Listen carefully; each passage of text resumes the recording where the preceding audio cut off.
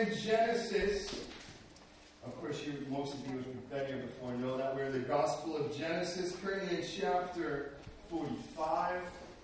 God willing, we'll even jumping into 46 today.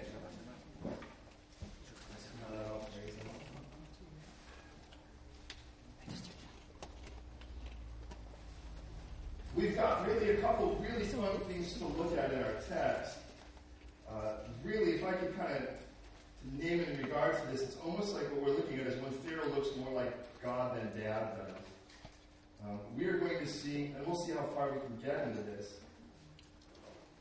We're going to see some really, really beautiful things. If you remember, Joseph has been reconciled to his brothers. He bawled, cried a lot as a result of it. And now he's in a situation where what he really wants to do is take care of them. We are 2 years in the famines. There's 5 years of hard times left to go. And in that particular period of time, Joseph wants to make sure his family is taken care of. He has learned that his father is still alive, and that's great news for him. And he, of course, hasn't seen his dad in over 20 years. And he wants to get his dad there. And so we are now in verse 16 of 45. Read along with me if you would, please. Then Joseph did not restrain himself before we started that chapter. And it says, Now the report of it was heard in Pharaoh's house, saying, Joseph's brothers have come. So it pleased Pharaoh and his servants well. And Pharaoh said to Joseph, Say to your brothers, do this. Load your animals and depart. Go to the land of Canaan. Bring your father and your household and come to me. I will give you the best of the land of Egypt, and you will eat of the fat of the land.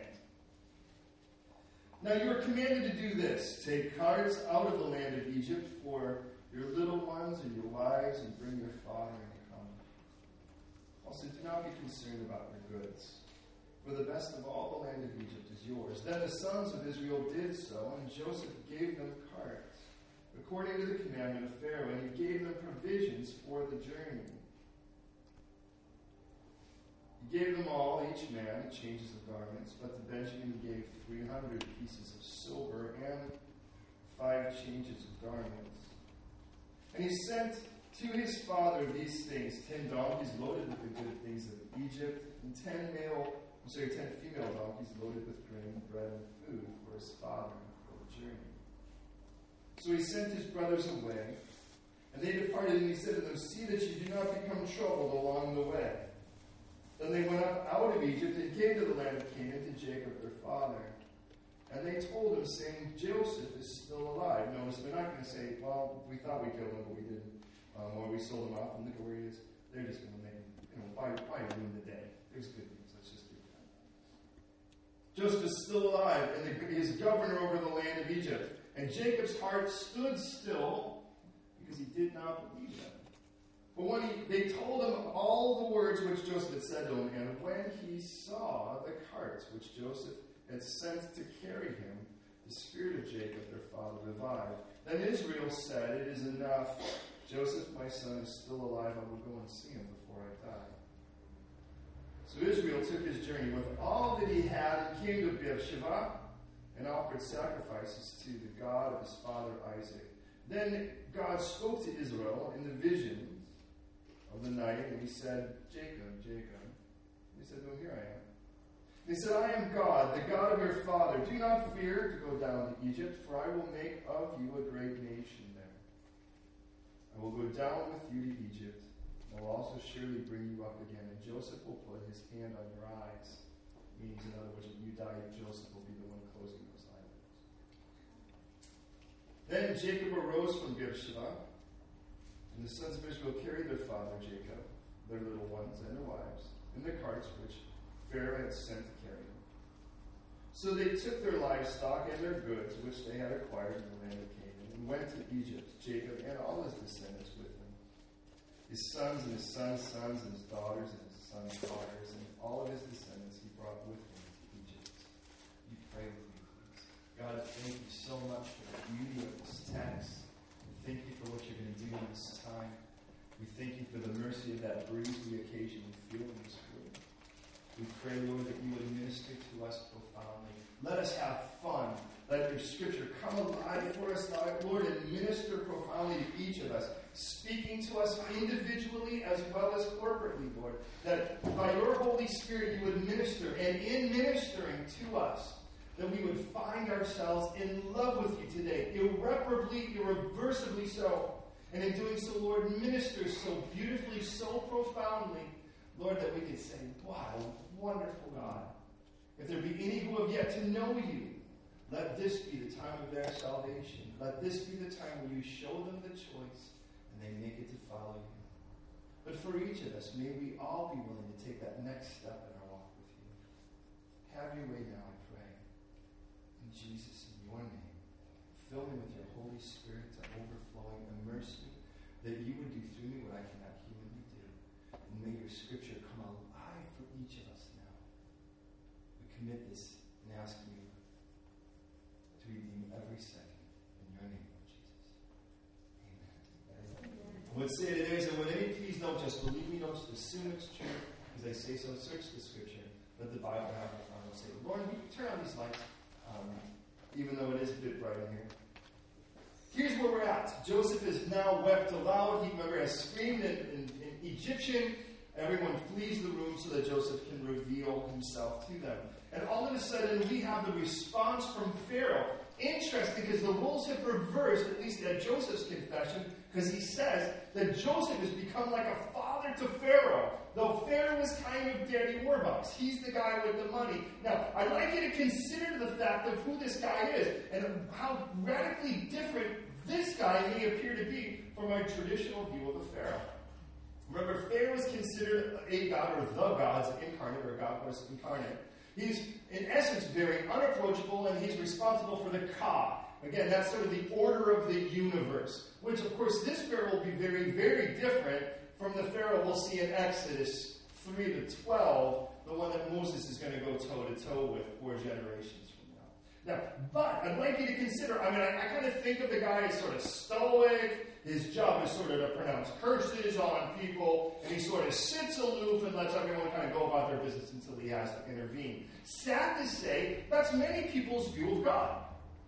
Is that kind of aloof watchmaker that kind of put things into motion, and now basically is letting you struggle through life, and you're sort of the sport, you're sort of the struggle channel. All struggle, 24 hours a day, 7 days a week. And the Lord sort of, and for some sick fun, calls the angels together and watches you go through it without any involvement, unless you need to be punished. Now, if that's your view of God, nothing could be further from the scripture for a God like that. And even when we look at Pharaoh here, we're going to see 5 things, and I'll go through them quickly because I'm real excited about getting to this progression between Jacob and Israel. But I'd like you to look at the first of them because it kind of shatters our view of them right away. In verse 16, it says, the report was heard in Pharaoh's house, saying Joseph's brothers have come. And so it pleased Pharaoh and his servants well. I'd like you to think about what kind of relationship this guy must have with these people, that the concept of Joseph being reconciled to his brothers actually pleases Pharaoh. And now, first of all, I don't think of Pharaoh as a pleasable guy. I kind of think of the guy that sits still enough and stoic enough that it would be really easy to carve a statue out of him. But I look at this guy and I realize this guy's got feelings and he's pleasable. And what pleases him really was Joseph being restored to his brothers. Now, I don't know what your view of God is, but if my view of God were like that view of Pharaoh, why would I want to hang out with the guy? Why would I want to pursue him? To placate him? And I realized this sort of earlier in my faith. And a lot of it comes from traveling around the world and seeing a handful of these things that are called gods. Is that everybody else seems to worship God to keep him away. Have you noticed that? Arriving into Calcutta, not Cali, California. That's a different God altogether. Arriving into Calcutta, one of the first things I would notice is shrines on every corner, literally shrines on every corner. There are 30 million plus gods in India. And how do you know you have the right one? Well, there, one of their gods is Kali. And this Kali character is a god of vengeance, a god of chaos. And one of the first things I saw was this man about 90 years old, naked, and rolling down a hill that has pieces of broken bone and glass and stones that he had placed there. And of course, I turned to our host and asked, what in the world is this man doing? Now, I thought he was going to say something kind of cheeky, kind of like, well, when we get older, we get a little weird around here. But he didn't do anything of the sort. Rather, he said, this is an act of worship. And I turned to this man, seeking to be kind of careful, but what God would want you to do that to yourself and call it worship? But then I can't help but think, if you remember the story of Eliyahu and the prophets of Baal. Remember when the showdown is taking place? It's in 1 Kings, and as it's the case, that Elijah's standing there, Eliyahu, and he's made his altar, he's prepared the altar, prepared the sacrifice, and these guys over here are just trying to get fire down from heaven, which, by the way, is supposed to be the way that Baal speaks. They're on Mount Carmel, which is supposed to be, by the way, Baal's home, and they slaughtered an ox, which is what Baal is supposed to ride upon. In other words, no one can have a more home court advantage than the prophets of Baal. You are at his house. He speaks through lightning, or supposed to. So they're calling for lightning. And you slaughtered his car. And you tore apart his Lotus in his driveway. He should respond. But if you remember when he doesn't, do you remember what they do? They dance into each other. And by the way, that's where I think it's the invention of moshing right there. And then they cut themselves with lances and with stones. This was their act of worship. So this isn't new. And I asked, well, how does this person expect Callie to respond? I said, well, that he won't visit them with chaos. And I realized, wow. So this guy's worshiping his God to keep him away. And I think, wow. And then I realized as I read through so many other books, and I don't want to pick on a religion, let's just pick on them all. The bottom line is that if we read the Bible and compare it to anything else, we don't worship a God to keep him away, first of all. If we do that, we've got the wrong God. And if we worship a God even to draw him near, which by the way can be a contemporary worship thought, which is still unscriptural. We don't worship God to draw him near. We worship God because he is near. Doesn't he live inside of you the moment you said yes to him? How much nearer can he get than that? You're thinking, wow. But what happens in this act of praise is often we kind of realize where in the world he is. And I love the fact that we don't worship a God. And when we do that, because it's like, well, if I do this, maybe he won't visit me with wrath one more day. And we'll look at each other like that. Oh, something bad happened to you. What did you do to anger God? And I wonder sometimes it's like, if you grabbed a hammer, you hit yourself in the face with it, and don't tell me God gave you a black eye. And then I look at views of eternity. Well, I could become something better than a bug if I'm nice in this. Or in this particular thing, I could get rivers of wine so I could be wasted, and women chain the couches. Now, excuse me, if I would have invented heaven, they wouldn't have needed chains. They would have all just loved me anyways. I mean, the thought of that's weird to me. But I look at that and I think, well, where is he in it? Where's the God in that? Maybe a couple couches ahead of me, and I don't mean that to be crass. The whole point is that our God is a blessable God who we don't worship because he's angry and nasty and grumpy, and maybe he'll not be as angry and nasty and grumpy if we do. We're not placating our God. We're praising him. And if your view is different, let me challenge you. Stop inventing him and read the Bible. And you say, well, there are times where God smites someone. Well, sure, you know what, though? If you really think that smiting something is a bad idea, I hope you never get cancer. Because I would hope if you have cancer, that radiation smites your cancer. Because it's deleterious to you and it destroys you. Now understand in this, one thing I learned about Pharaoh from the beginning, this isn't, well, we can assume he's an unsaved guy. We really don't even know. I mean, he certainly has a great deal of respect for Joseph. Is the guy is pleased. David would say in Psalm 41:11, by this I know that you are well pleased with me, speaking about God, because my enemy doesn't triumph over me. So one thing David kind of recognized is that if you really were pleased with me, the enemy wouldn't win. And David was in a place, by the way, where if the enemy won, everyone would know it. Maybe you're one of those kind of people. That if you lose, for a moment you think if you lose your grip of God, man, the whole world's going to know it. Well, let me just say this. Praise God, it's not about how tightly you hold on to him. Jesus had said in the Gospel of John that no one is able to snatch my life. In his hand that marked the universe, exactly how long do you think your judge is? Isaiah 53 verse 10, it says that it pleased the Lord to bruise him. Not because what God loved is to bruise his son, but he has made him and put him to grief when you make his soul an offering for sin. He shall see his seed. In other words, he will actually have fruit, bear forth fruit, and prolong his days. And listen, and the pleasure of the Lord shall prosper in his hand. What will prosper in the hand of Jesus? My friends, you will. And the pleasure of the Lord is you. That's the point of it. He delights in the praises of his people and rejoices over you with singing. Is that your God? Because it's mine. And I'm learning this about Pharaoh. Verse 17, it says, and Pharaoh said to Joseph, and by the way, as we kind of compare the two, say to your brothers, do this, load your animals and depart and go to the land of Canaan. Bring your father and your households and come to me. I'll give you the best of the land of Egypt. You will eat of the fat of the land. Not only is he someone who is pleased, but he's someone who is provision.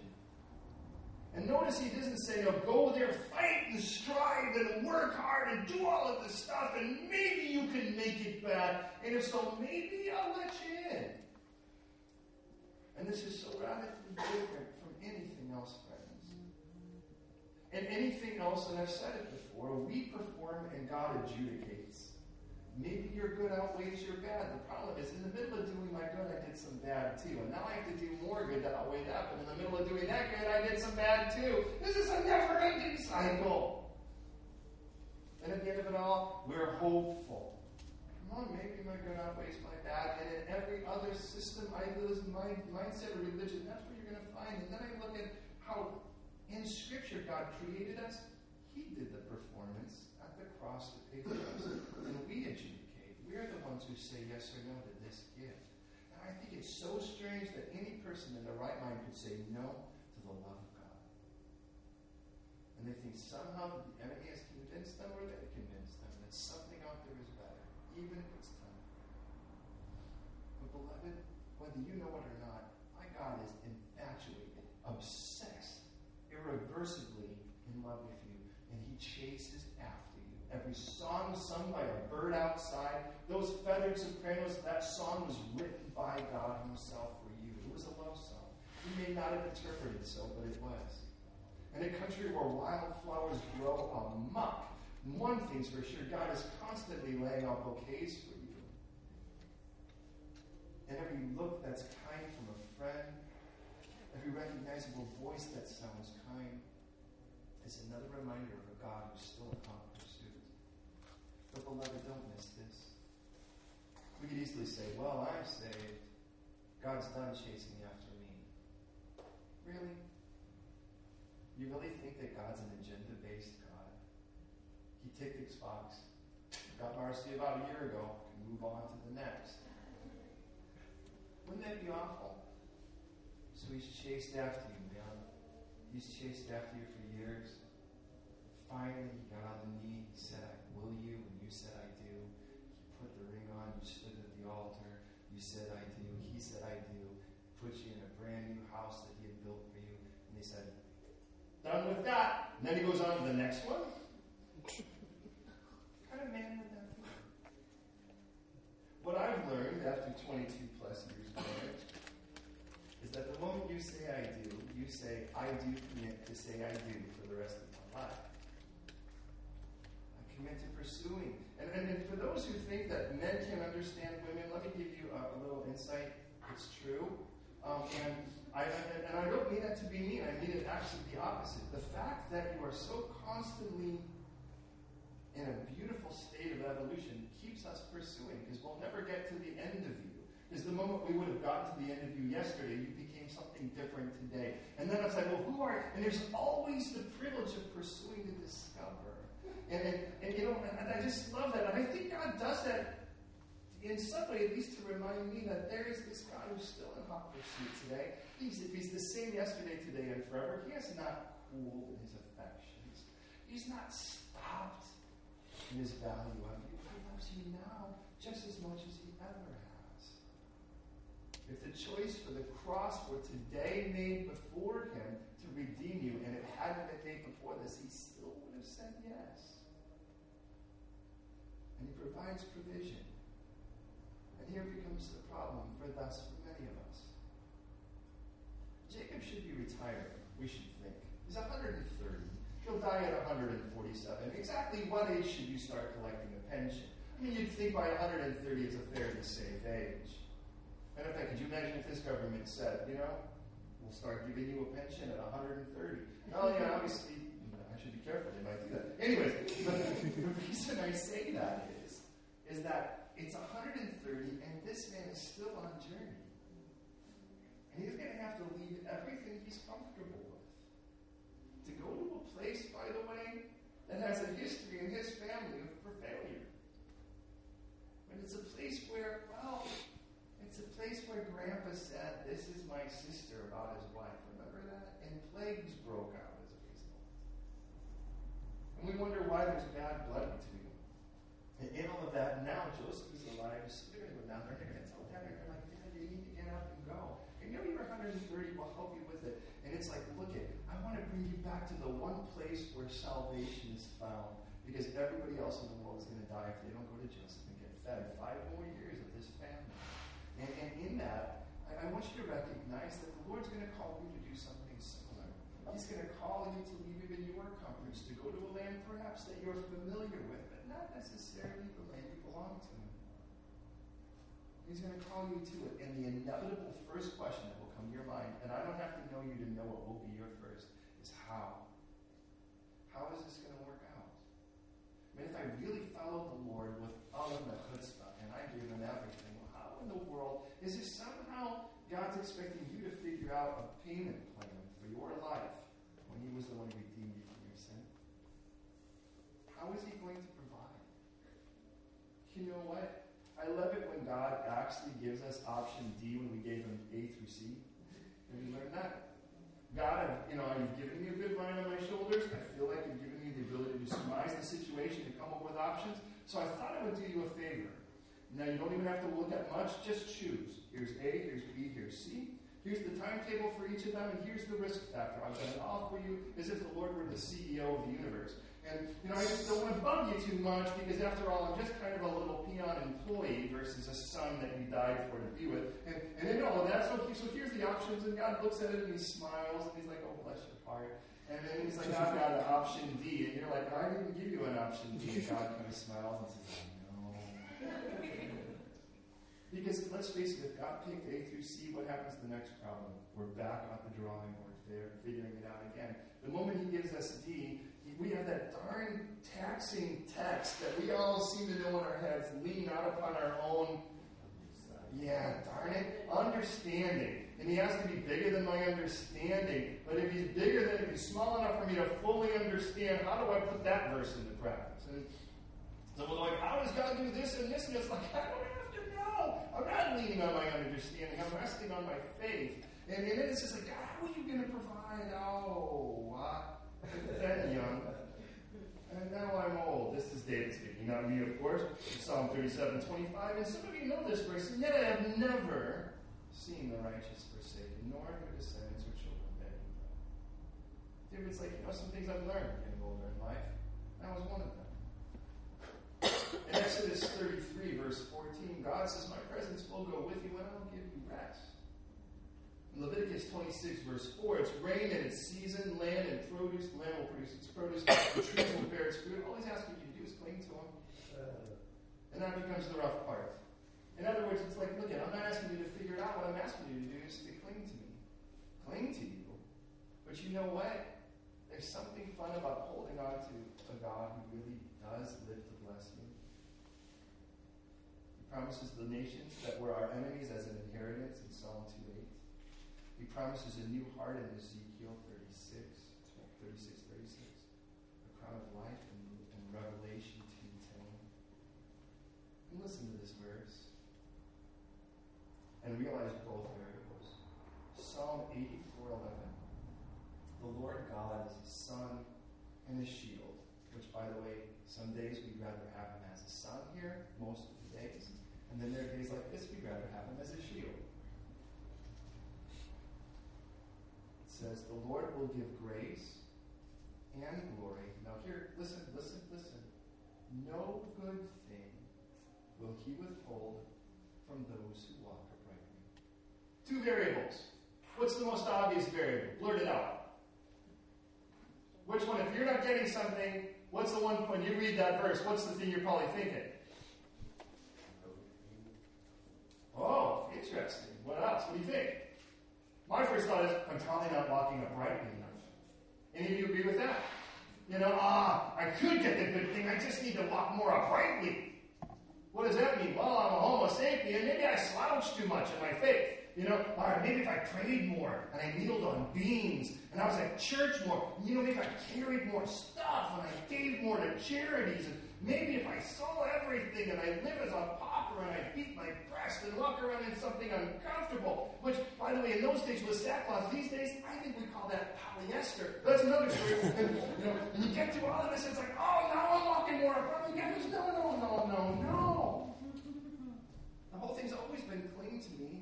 If you cling to me, but there's that other side to it. That's the part I don't like to recognize, because that's the easier part, because that relies on me somehow.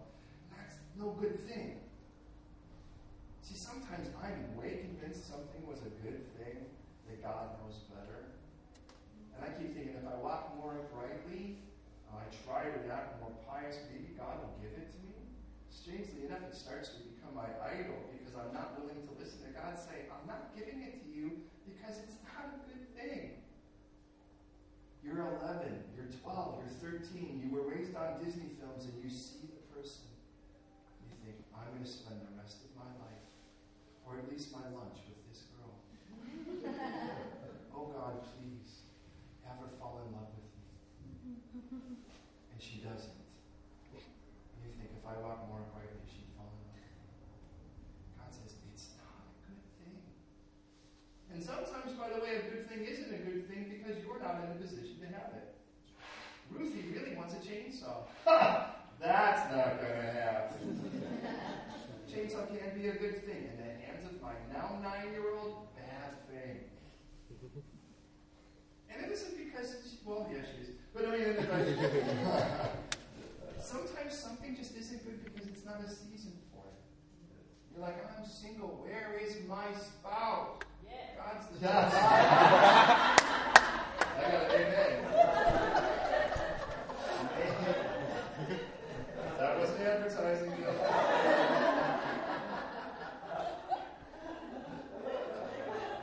Wow. Full of color. I love our flesh. Maybe the Lord's preparing you first, because if you got a good thing and you're not in the right place, you break it. Bought a pair of those knockoff beats. You're aware of those, perhaps? You can buy them at just about any cart down in Camden.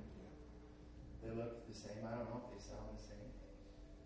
They were broken within a day. I didn't keep them. I actually gave them to someone I love. They were broken almost instantly. And they were cheap.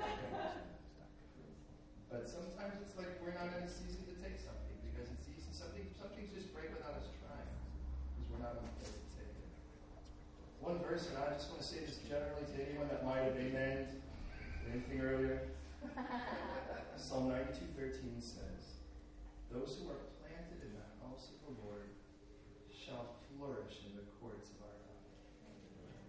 Remember, the house is the place where we're intimate. The court is the place where we interface with the rest of the world. Because I want you planted in that place where we're intimate. And in the rest of the world, you will flourish. Now, that doesn't mean you're going to get the new Lotus. Sorry, we took it up time. You might, but that's not God's greatest prosperity by any means. But the Lord's job, and some of you have heard this, if it's God's will, it's God's will. If it's God's vision, it's God's provision. Some of us are not legally allowed to work in this country.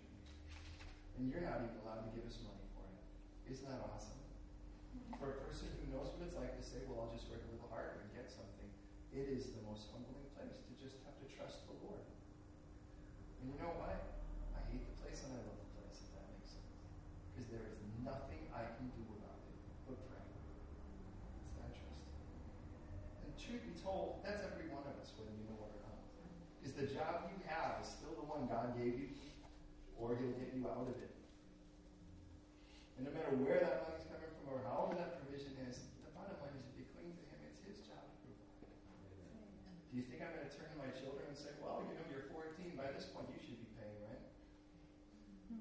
some of you would think, well, that might be a good life lesson. Well, the life lesson here is you've got a Father who loves you, who is responsible for providing. In verse 19, it says, now you are commanded to do this. Take carts out of Egypt. For your little ones, your wives, and bring your father. So the third thing, by the way, he promises this passage. It's his job not only to provide for you, but it's his job to get you there. Please hear me on that. Jesus, of course, makes that clear in John 14:6. I am the way, and the truth, and the life. If we were just the way, we might get there, but we wouldn't even know we were there when we got there. But because he's the truth, we know where we're going, and we know how we're getting there. But also, if he were just the way and the truth, we might not enjoy it, but he's also the life. So we can get there, we can know when we are, and we can enjoy the ride. And that's not, Jesus doesn't say, I give the way. I am the GPS, God's positional satellite. He said, no, or God's perfect Savior, that he is. He says, look, I'm not the thing you just look at every once in a while and I'll say, okay, he's the one who actually says, why don't you hop in? I'll be the vehicle. And what I love about Pharaoh here is like, look, your dad's how old?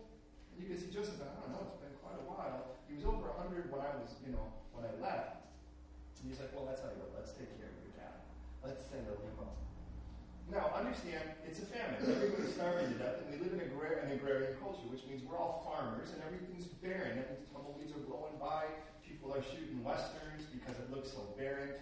That kind of thing. We're digging down, 4 meters into the ground to look for water, hoping to find some somewhere. The last thing you're kind of think there somewhere on the farm is that all of a sudden all these like big old stretch limos with the flags in the front kind of show up. And go, don't worry, Dad, hop on in. We've got a new place for you. And that's what Pharaoh's always been. Let's send this thing. Let's take care of it. And then he says this. Look at verse 20. Do not be concerned. Now, the word for concern, by the way, for what it's worth, and I love it, the Hebrew word literally means to cover.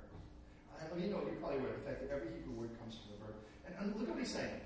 Do not be concerned about your goods, for the best land of Egypt is yours, which, by the way, is the only place that's experiencing some form of physical prosperity at the moment. Now, I love the fact that he uses, and there are several words for it to be agitated. We'll see that word a little later.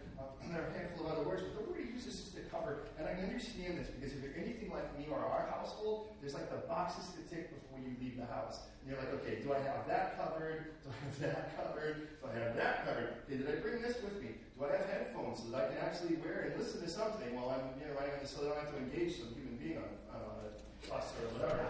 Because, it looks weird when I'm trying to talk to them and then I don't realize they have them in. And they're like, they just see you going, you have your Bible open and they're pushing it in.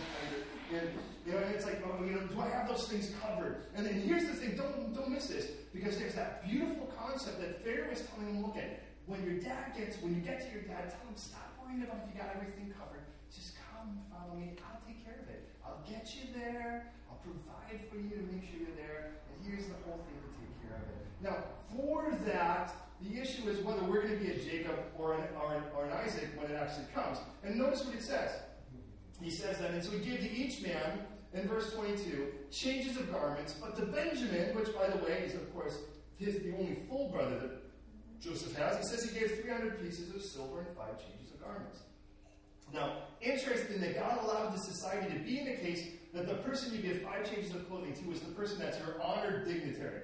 And here is Joseph giving that honored dignitary, making that his whole brother. But there's something profound about that when I got to the New Testament. And by the way, this is something in my own journey with the Lord, because I decided to dig this up and say, how many places in Scripture in the New Testament does God tell us to put something new on? Do you know how many times? 5. And I just find that interesting, because that's exactly what Joseph does here in regards to Benjamin. He gives him 5 changes of clothing, which would be the amount of clothing you would give an individual that you are going to honor as, hear me, as a dignitary. Not just somebody who's squeaking in at the end of it all, but somebody that actually is the spotlight's going to shine upon. You will be announced at the door, and everybody bows in respect.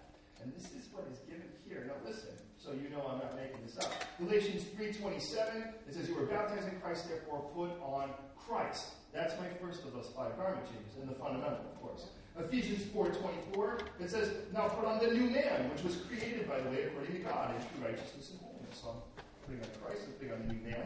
And for Ephesians 6:11, does anyone know what that is? To put on the whole armor of God. So it's Christ, the new man, the whole armor of God. In Colossians 3:12, it says that as the elect, holy and beloved, put on tender mercies, kindness, humility, meekness, and long-suffering. Interesting 5 things that let me tell. And these are all things, in essence, it's a put on any personality. One that's compassionate and cares about others. That's the fourth of them. And then in Colossians 3:14 it says, but above all things put on love, which then is the bond of perfection. And that's how that, and I think, what a beautiful thing that God says, here's your new wardrobe, friends. A wardrobe of an honored dignitary. Christ, the new man, the whole armor, a new personality, and then love. And I see Joseph now giving that to his brother. Verse 23, and he sent his father these things. 10 donkeys loaded with the good things of Egypt, 10 female donkeys loaded with grain and bread, food for his father for the journey. And he sent his brothers away, and he departed, and he said to them this, see that you do not become troubled along the way. Now this isn't that same word as before. This is the word rakaz. Can you say rakaz? And the word means to quiver, to be agitated with violent emotion. You can take it one of two ways. Don't be so scared you don't come back. Or don't get angry at each other on the way so you get so divided you don't make it back. And you'd say, well, which one is it? Why not? It's probably both. Because the issue in this case is that God has a place of provision for you, a place where He really wants to take care of you. Which, by the way, with things that are going to be much more of a blessing than God just wants to fill your bank book up. Because if your bank book were full, but you were miserable and rotten and a bigger jerk for it and less reliant on God, God did Himself no favor by giving you any of those things. But if God could be your love and your peace and your joy and your patience, and in being those things you cling to them, that's win-win as far as God's concerned. So do I believe God wants you to prosper? Absolutely. Do I believe in God's prosperity? Absolutely. But if you think I'm talking money, you've got the wrong God. God wants to prosper you. But the greatest prosperity any human could have is Christ. That's where the prosperity is, my friends. And if you add the other stuff, may it be without the tumult that should come with it normally. And may you actually use it as a vehicle. And so here's Pharaoh, he goes looking. All right, Joseph, you want your family here? You love, listen, you love these people. Well, if you love these people, there's only one place where they're going to be taken care of. It's here. We don't want this to be a long distance thing. The best thing we can do is get them here. Just get them to the place where they can prosper. But you know what, Joe? You've been faithful, and I want to use you you've obviously been a vehicle for restoration with this family of yours that seems to have done you wrong. So great that you exercise forgiveness. That's what we've done. So why don't we now use all of these resources to take care of you so you can do what I called you to? Do you think that God loves the people you love? I'm confident God loves the people you love more than you. I'm convinced He even loves you more than you love you, which we can all agree is a miracle. And I don't know you personally that well, but I know me well enough to think that you're probably like me. Now, if that be the case, friends, if that be the case, did the Lord do what was necessary to take care of it and finish the job? Do you think that God ever started anything and gave up in the middle of it? Just because you or I have? And you, by the way, are His masterpiece according to the book of Ephesians. And according to Philippians, He who began that work in you, that good work, will be faithful to complete it. Because He actually surmised all of the costs before He started investing. And I do like that. You'll discover things and realize, see, in the beginning we came to Christ and we went, wow, that was a pretty horrible big project.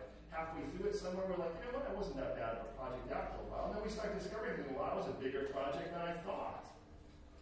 But see, the thing is, the Lord knew from the beginning the size of the project. We're discovering how bad of a project we were. Hardened clay that He has to loosen up, full of dross He has to boil out, clotted with chaff that He has to burn away. And in all of that, God knew all of that when He took you on in the first place, when He said, I do and died on the cross for you. You will never surprise Him with something new and then go, oh, Lord, I know like you're probably changing your mind now, because He knew all of it when He said yes in the first place. But you realize, if that's the case, think of what the Lord is using in your life to chisel and to purify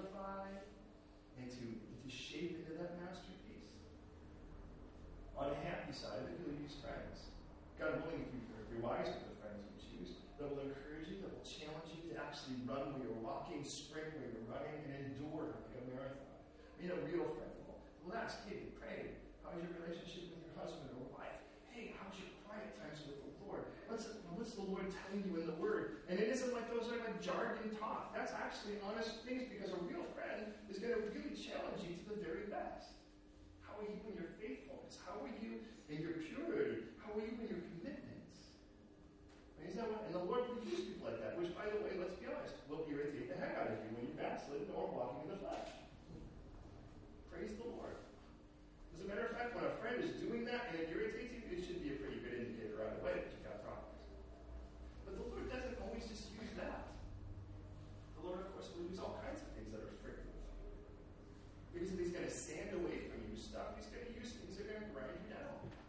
That will be trials. That will be a relationship gone sour. There will be all kinds of things that appear to be over nasty. And you think, oh, Lord, really this? Blessed is the chisel. And I want to warn you, those of you who are married, you know this. One of the greatest chisels that will be both of those things is your spouse. There'll be those moments where they're your cheerleader and you're thinking, oh, yeah, right. And there's other moments where they're just going to grind you down and you're thinking, what? Now understand, I'm not saying that in a bad way. It's a wonderful thing. And it's sort of like finding an aesthetic at the moment, and that's the idea of walking in the Spirit. It's the Lord anesthetizes you so that you can't grind off stuff you would hold on to while He's pulling it away from you. Blessed is the artist who never stops doing his work. And so think about what the Lord has used in regards to that. Think of the challenges that the Lord has overcome that's given you the testimony you have even today. As He's been your strength, as He's carried you, as He's provided for you. Now here's the wild thing. Are you ready for this? You're not only the person who's received those things, you're also the person who's been those things to others. Now, which of those two would you rather be? Would you rather be the friend that encourages that way, or would you rather be the person that volunteers to be abrasive to everyone? The reason I say that is the Lord still has a plan for every one of you. And if the Lord has put on your heart people you love and wants to pull them to a place where they actually be engulfed in the right things of the living God, the plenty and the fat of the land, I guarantee He's going to use you. And He's not only going to use you, but He will call other resources around to do so as well.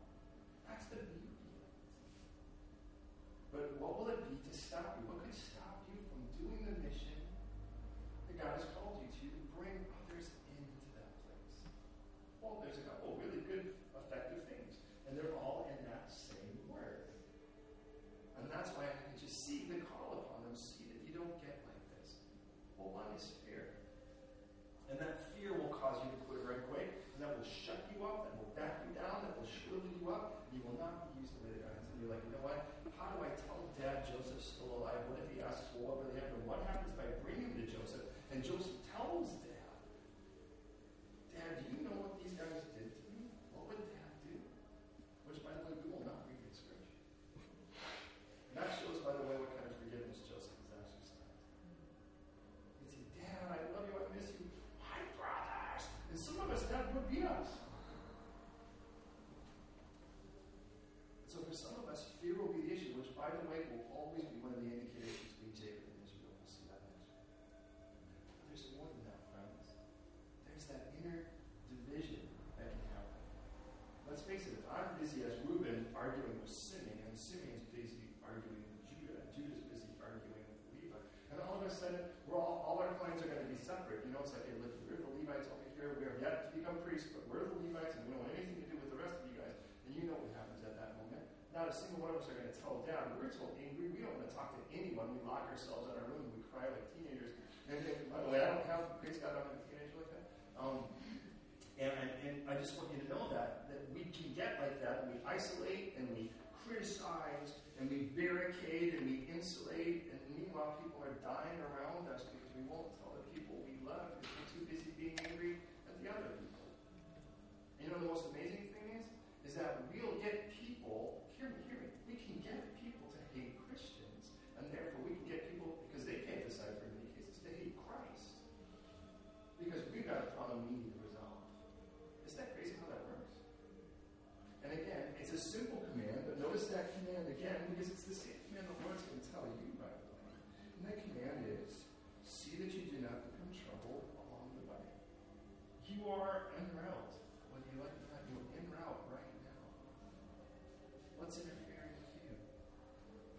What right now is causing this to happen? If Satan is the accuser of the brethren, wouldn't he love to accuse others to you and you to others? Because that would be helpful for his cause.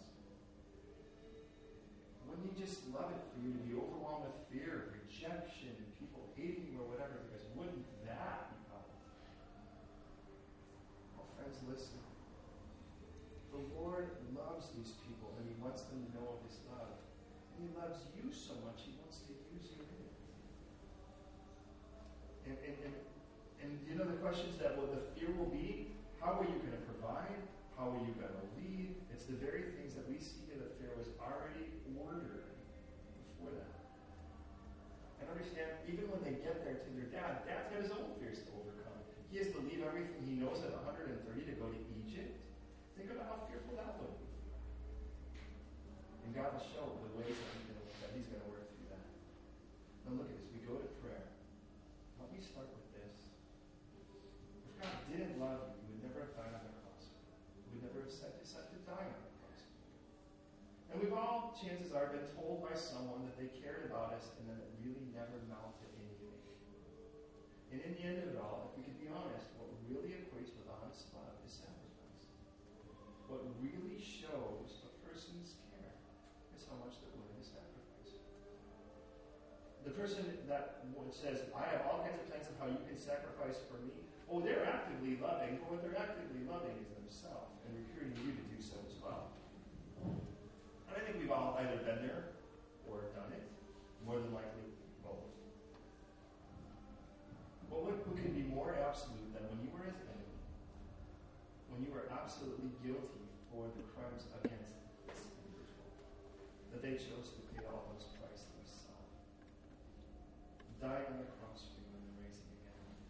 That is the gospel message, and the short statement of which the Bible constantly uses as its definition for love. This is love. Not that we love God, but that he loved us and gave his son as a propitiation for our sins. For God so loved the world, he gave his only begotten son.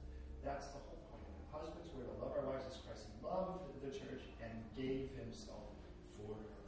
And understand, there isn't love without fear.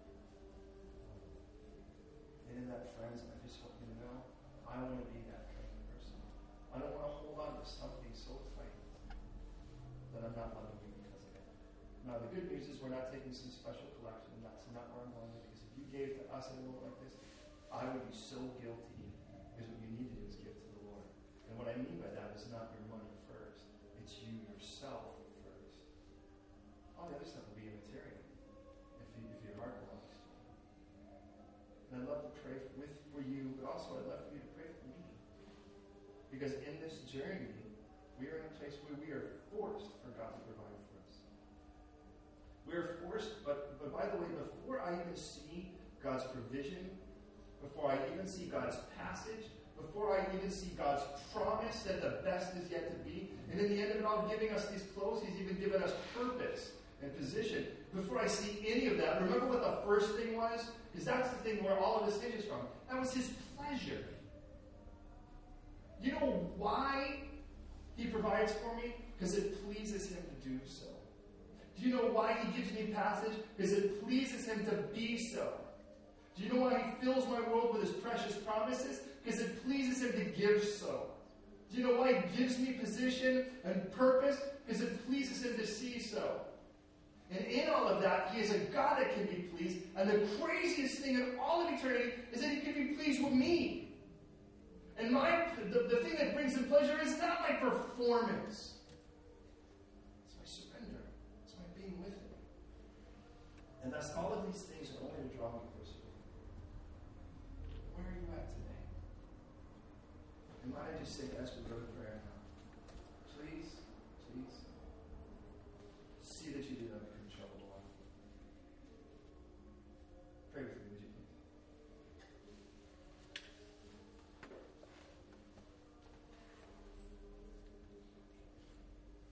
Lord God, I thank you for the honor that it is to serve you. I thank you for our precious fellowship. I thank you, Lord, for what you're doing in these saints and in myself, Lord, to purify us more for your purposes. your presentation. And God, I just pray right now for every one of us, myself included. If there be anything in our lives that's caused us to quiver in some form of violent emotion, anger or fear, Lord God, right now, nail us on it and drive it from us. Purge us, Lord, from those things that would keep us, Lord, those things that would keep us from being the messenger, the courier of your grace that you intend for us to be. I want to thank you, Lord, for the friends you've put in my life that challenge and exhort and encourage me. I want to thank you, Lord, for the chisels that have carved away from me that which even my friends may not have been able to do, but you have. That has made me more like you. And Lord, even today I want to put you on, Jesus. Putting on the new man, your whole armor, a better human being, kinder, with tender mercies and kindness, humility, meekness, and long-suffering. I put on love as the bond of perfection that completes the ensemble. Because you seek to present me as a dignitary, and I want to be properly dressed for so. I pray, Lord, as you've promised and as you provide those things that are the good fruit of your provision and the blessings of your provision, as I see in verse 23. I thank you that you have provided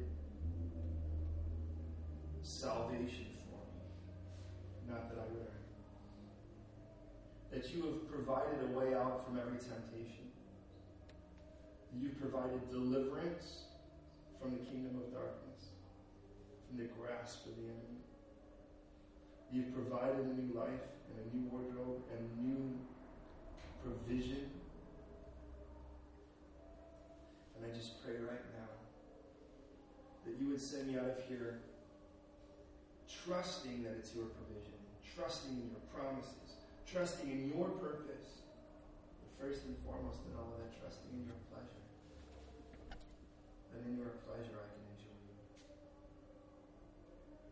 And Lord, if there be anyone or many who have not accepted the gift of your Son through all of the things that they've heard, I pray right now that you show them by the power of your Holy Spirit the necessity of choice. And if that's you right now, and you know you need to accept Jesus as your Lord and Savior, I just would like to pray a prayer, and at the end of it, if you agree, I ask you to say amen. What you're saying is, I agree, let these words be my words, let this prayer be my prayer. And here it is. God, I'm guilty. I know I'm guilty before you. I've done wrong, but I also know you sent your Son to die on the cross. Even when I was your enemy, you sent your Son to die on the cross to provide for me restitution, to pay for my guilt. And in that right now,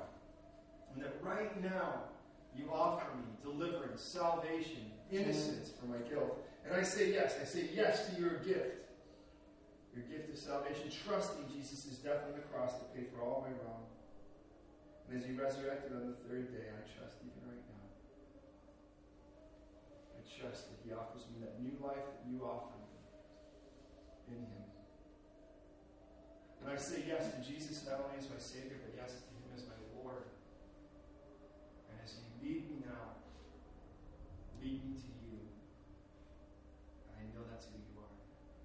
Thank you, even in this Pharaoh, for the example you've given me. But Lord, now as I seek to follow you, I will trust in your provision, your promises. First and foremost, I want to trust right now in your pleasure that my surrender to you just pleases you. So here I am, have me. Be pleased with that, I pray. In Jesus' name. If you agree, I ask you to say amen. Amen. Oh, friends, gee, it's been being really good. Take a moment, grab someone, just pray with them, encourage them. Be now that friend. Try not to be that chisel with that.